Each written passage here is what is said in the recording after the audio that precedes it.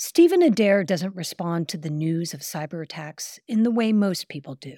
Working on interesting breaches is always fun. Stephen is the founder of a cybersecurity firm called Flexity. Basically said if something bad's going on, we'd like to be the ones to work on it. But something crazy or horrible going on is exciting for us. And back in June, one of his clients called to tell him that they'd been mixed up in a major hack. They're kind of prepared for, hey, I got targeted by someone, serious. The breach was serious because it involved the Microsoft cloud. It's the first and only instance of this within their platform that I'm aware of. The attack seemed to upend the cloud's fundamental promise that it was the safest place in the world to store your data. And while nothing is foolproof, the security of the cloud was built on the common sense idea that letting a powerful IT company with all their cybersecurity experts guard your files would be much safer than leaving your data in-house with your two-person IT team. And now, it turns out, one of the globe's safest data vaults had been breached. Federal agencies are investigating how state-backed Chinese hackers managed to break through Microsoft's security. They say this started in May, and while they didn't specify which organizations were hit... Well, we know it was carried out by a group of Chinese cyber spies, a state-sponsored group of hackers. The breach is the latest in the series of cyber attacks targeting senior U.S. officials.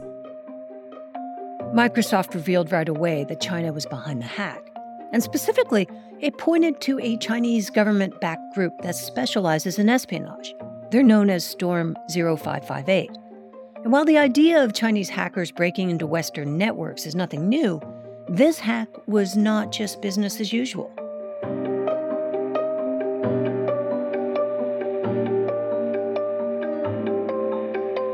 I'm Dina Temple-Raston, and this is Click Here, a podcast about all things cyber and intelligence.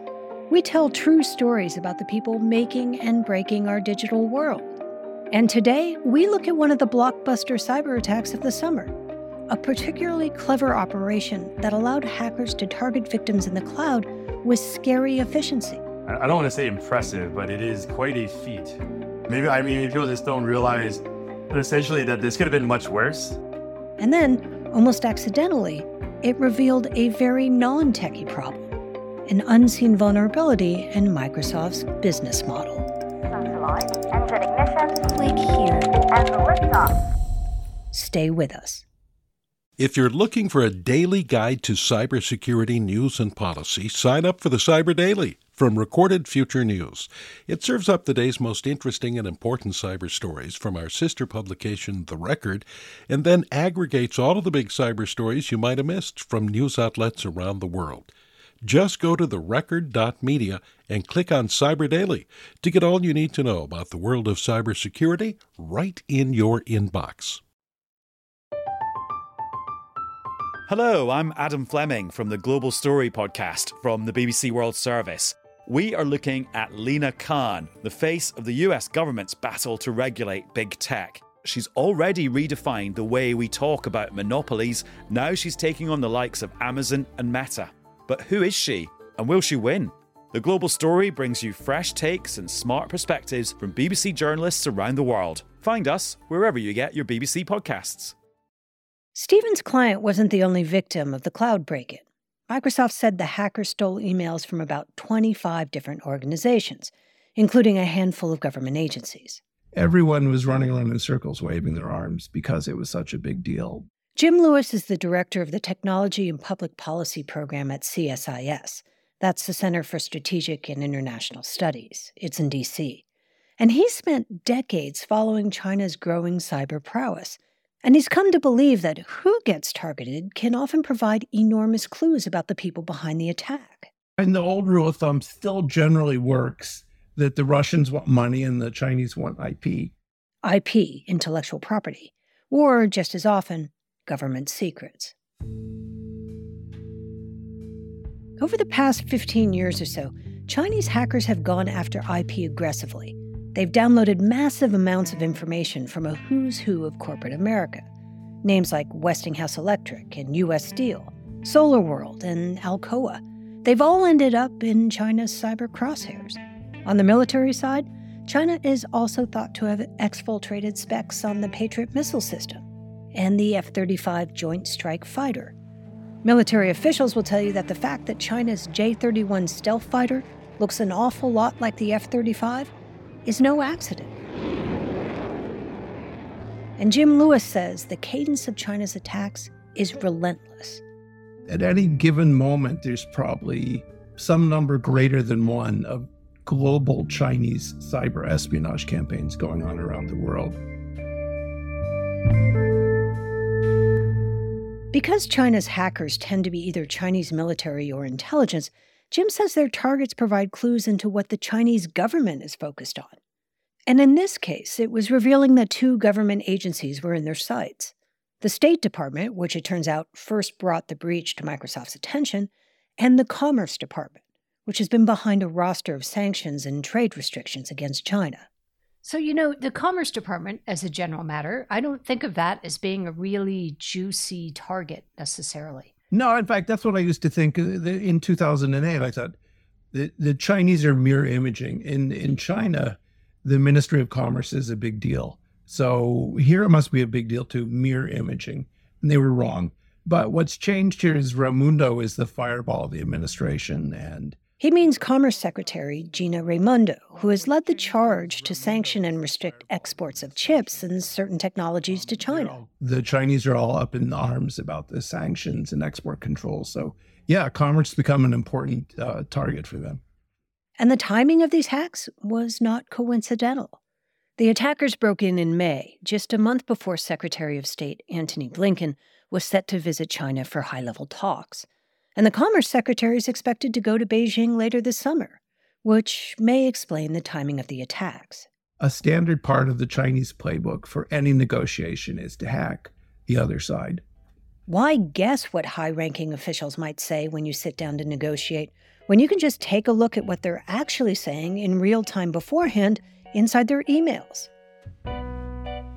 And while it's unsettling to know the Chinese government is hacking unclassified U.S. government email accounts, what might be more troubling is how they did it.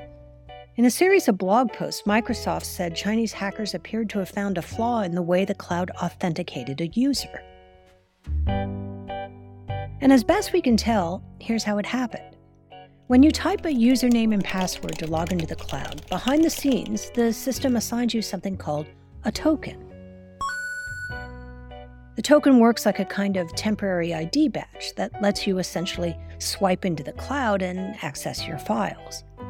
The Chinese hackers had found a way to create those tokens and then use them to impersonate just about anyone who was using Microsoft's cloud-based Outlook email and calendar services. They had the ability to create these tokens that would allow them to basically bypass having to provide a username and password, multi-factor authentication, and kind of the general workflow that a user would have to go through, which means... That's Stephen Adair again. He explained that in most hacks, the difficult part is getting usernames and passwords so you can access files. You might have to trick a user into giving it to you or infect a computer with malware. But that's not what the Chinese hackers did. The genius of it is that they skipped that difficult first step altogether. With the impersonation tokens, they could just march right in and start downloading almost any Outlook 365 file on the cloud. So instead of needing Secretary Raimondo's username and password to get into her account, they just used the token to impersonate her. CSIS's Jim Lewis said you had to give the Chinese credit for figuring it out. So the first reaction was I burst out laughing, because really stealing somebody's encryption keys, that's a major deal. And so I thought, whoever those Chinese guys are, they need to get a medal. But it went beyond just being a clever hack. It was a stealthy one, too. This is probably the first time we ever ran into it where something happened and there's nothing for us to find. I think this is the only time I can ever think of that. Though the truth is, the Chinese may not have realized just how sneaky they were being.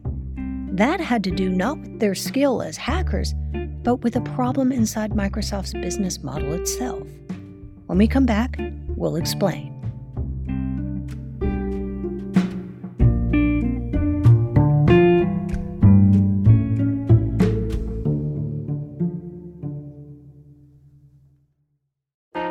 Politics has never been stranger or more online. which is why the politics team at Wired is making a new show, Wired Politics Lab. It's all about how to navigate the endless stream of news and information and what to look out for. Each week on the show, we'll dig into far-right platforms, AI chatbots, influencer campaigns, and so much more. Wired Politics Lab launches Thursday, April 11th. Follow the show wherever you get your podcasts. After Stephen got the news that his clients' accounts in the cloud had been breached, he and his team went to work pawing through the logs. It's pretty bread and butter. It's a pretty standard process. We do it all the time.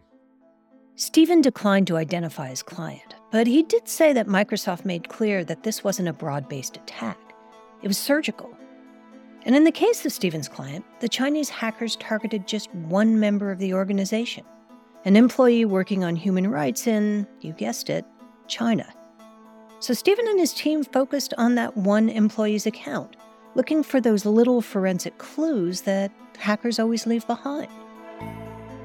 A record for deleting an email or logging in or a failed logon events. You're kind of just poring over everything.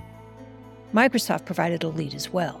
They had identified a specific IP address that appeared to be connected to the hack, and they made that public. So Stephen and his team started there. Have you ever seen it connecting to one of the networks? Does it show up in any number of different places? And what they see in the IP records is exactly what you'd expect. The IP addresses are always the same. It's the office, it's the home, it's the cell network that their phone is on. I mean, the places they're connecting from, what they're doing.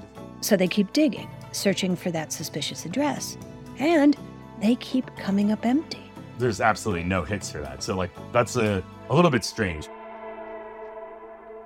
It was like this ghostly thing that hadn't left a trace. You couldn't convince me anything in here is out of the ordinary, and I would never suspect a breach, and I'm looking for one.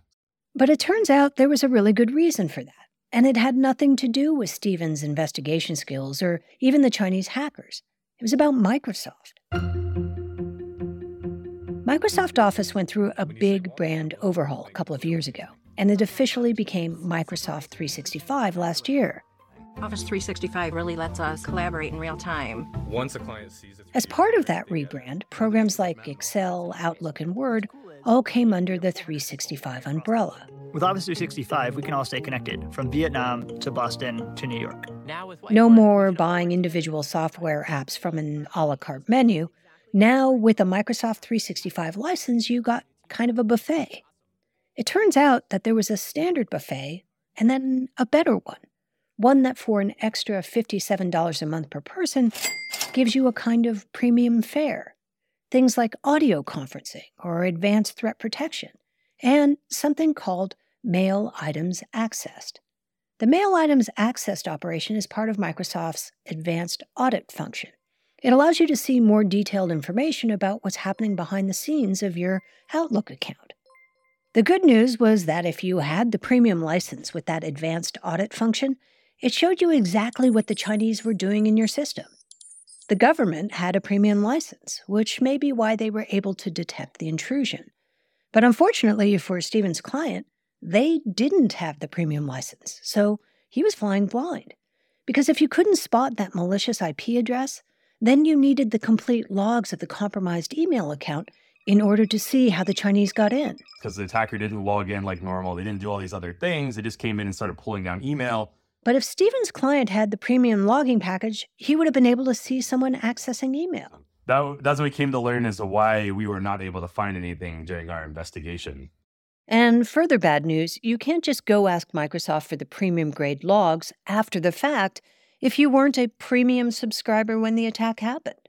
Stephen said think of it in terms of a home invasion. You go back to the place of the crime, and there's a camera on the front door and the back door. In this case, it would be like the camera was at the back door, but you weren't paying the appropriate license level to have it record. So when you went to go look at the footage, there was nothing there. The thing is, this part of the license, the extra logs that reveal this kind of hack, are the sort of thing a chief information officer would think comes standard. The only reason the breach was discovered at all was because several of China's victims did pay for the premium license. So they were organizations that, to use Stephen's metaphor, had the backdoor camera on. I mean, it's super crafty. If you think about it, if this agency hadn't noticed, it would just be another case of ongoing like email theft. And it's crafty in the sense that it's completely under the radar. On Capitol Hill, lawmakers are demanding answers. Last week, a number of senators, including Ron Wyden of Oregon, asked the Justice Department to investigate. They want to know whether Microsoft's security practices contributed to the breach. As to whether all of this should make people wary of the promise of the cloud and its alleged gold standard security. I think it's a wake-up call even for other providers. So should it shake our confidence in the cloud? I think it should level set confidence. Stephen talked to Microsoft about clients having to pay extra to get those security logs. But we kind of said, publicly a bit that it'd be really nice if this type of log data was available at the lower lower levels, or maybe there's a happy medium where the advanced logging is available for some nominal cost and doesn't require a higher license level. And Microsoft listened. At the end of July, the company said it would stop locking the security logs behind the monthly plan. They said they'll be available to everyone starting in September.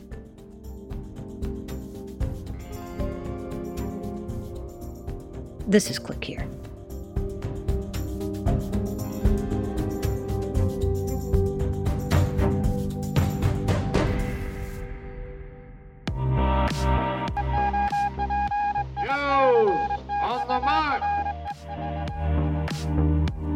Here are some of the top cyber and intelligence headlines of the past week. Officials at the NSA are talking to lawmakers about an amendment that would prevent government agencies from tracking U.S. citizens without a search warrant. According to a report in Wired magazine, officials want lawmakers to oppose a measure in the National Defense Authorization Act that would prevent a roster of government agencies from paying companies for data that would otherwise require a warrant, court order, or subpoena. The amendment has already been approved by the House. The Transportation Security Administration, or TSA, has renewed regulations that would require operators of gas pipelines to certify that they've instituted a range of cybersecurity measures to protect their operations. The regulations require, among other things, incident response plans and the creation of a cybersecurity coordinator and the segmentation of computer networks. So if a bad actor gets into one part of a network, they won't have access to everything. TSA put these regulations in place in 2021 after the Colonial Pipeline ransomware attack. Colonial's billing systems were locked up, which caused a week-long run on gasoline on the East Coast. And finally, the Senate Armed Services Committee approved President Joe Biden's nominee to head the U.S. Cyber Command and NSA. Air Force Lieutenant General Timothy Hawk sailed through his nomination hearings, and because no lawmakers have objected to his taking the job, the nomination has been automatically sent to the full Senate. But that's where the trouble begins. Senator Tommy Tuberville, an Alabama Republican, has put a hold on the approval of all senior military nominees until the Pentagon reverses its abortion travel policy. The Pentagon said it would provide days off and travel reimbursement for military personnel who have to travel to another state to get reproductive care. Tuberville's hold is now affecting some 300 officers, including Army General William Hartman, who's supposed to replace Hawk as the number 2 at Cyber Command.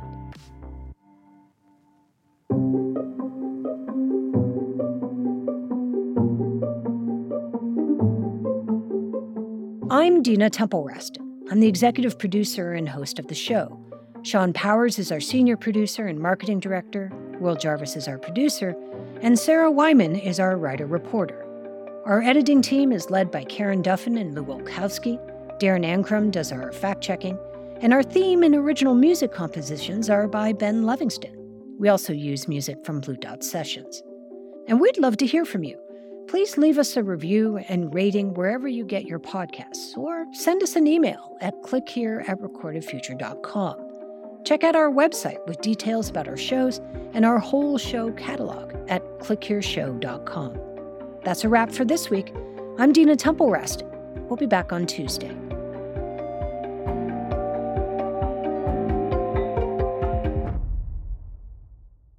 Looking for more of the cybersecurity and intelligence coverage you get on Click Here? Then check out our sister publication, The Record, from Recorded Future News. You'll get breaking cyber news from reporters in New York, Washington, London, and Kiev, among others. And you'll see for yourself why it attracts hundreds of thousands of page views every month. Just go to therecord.media.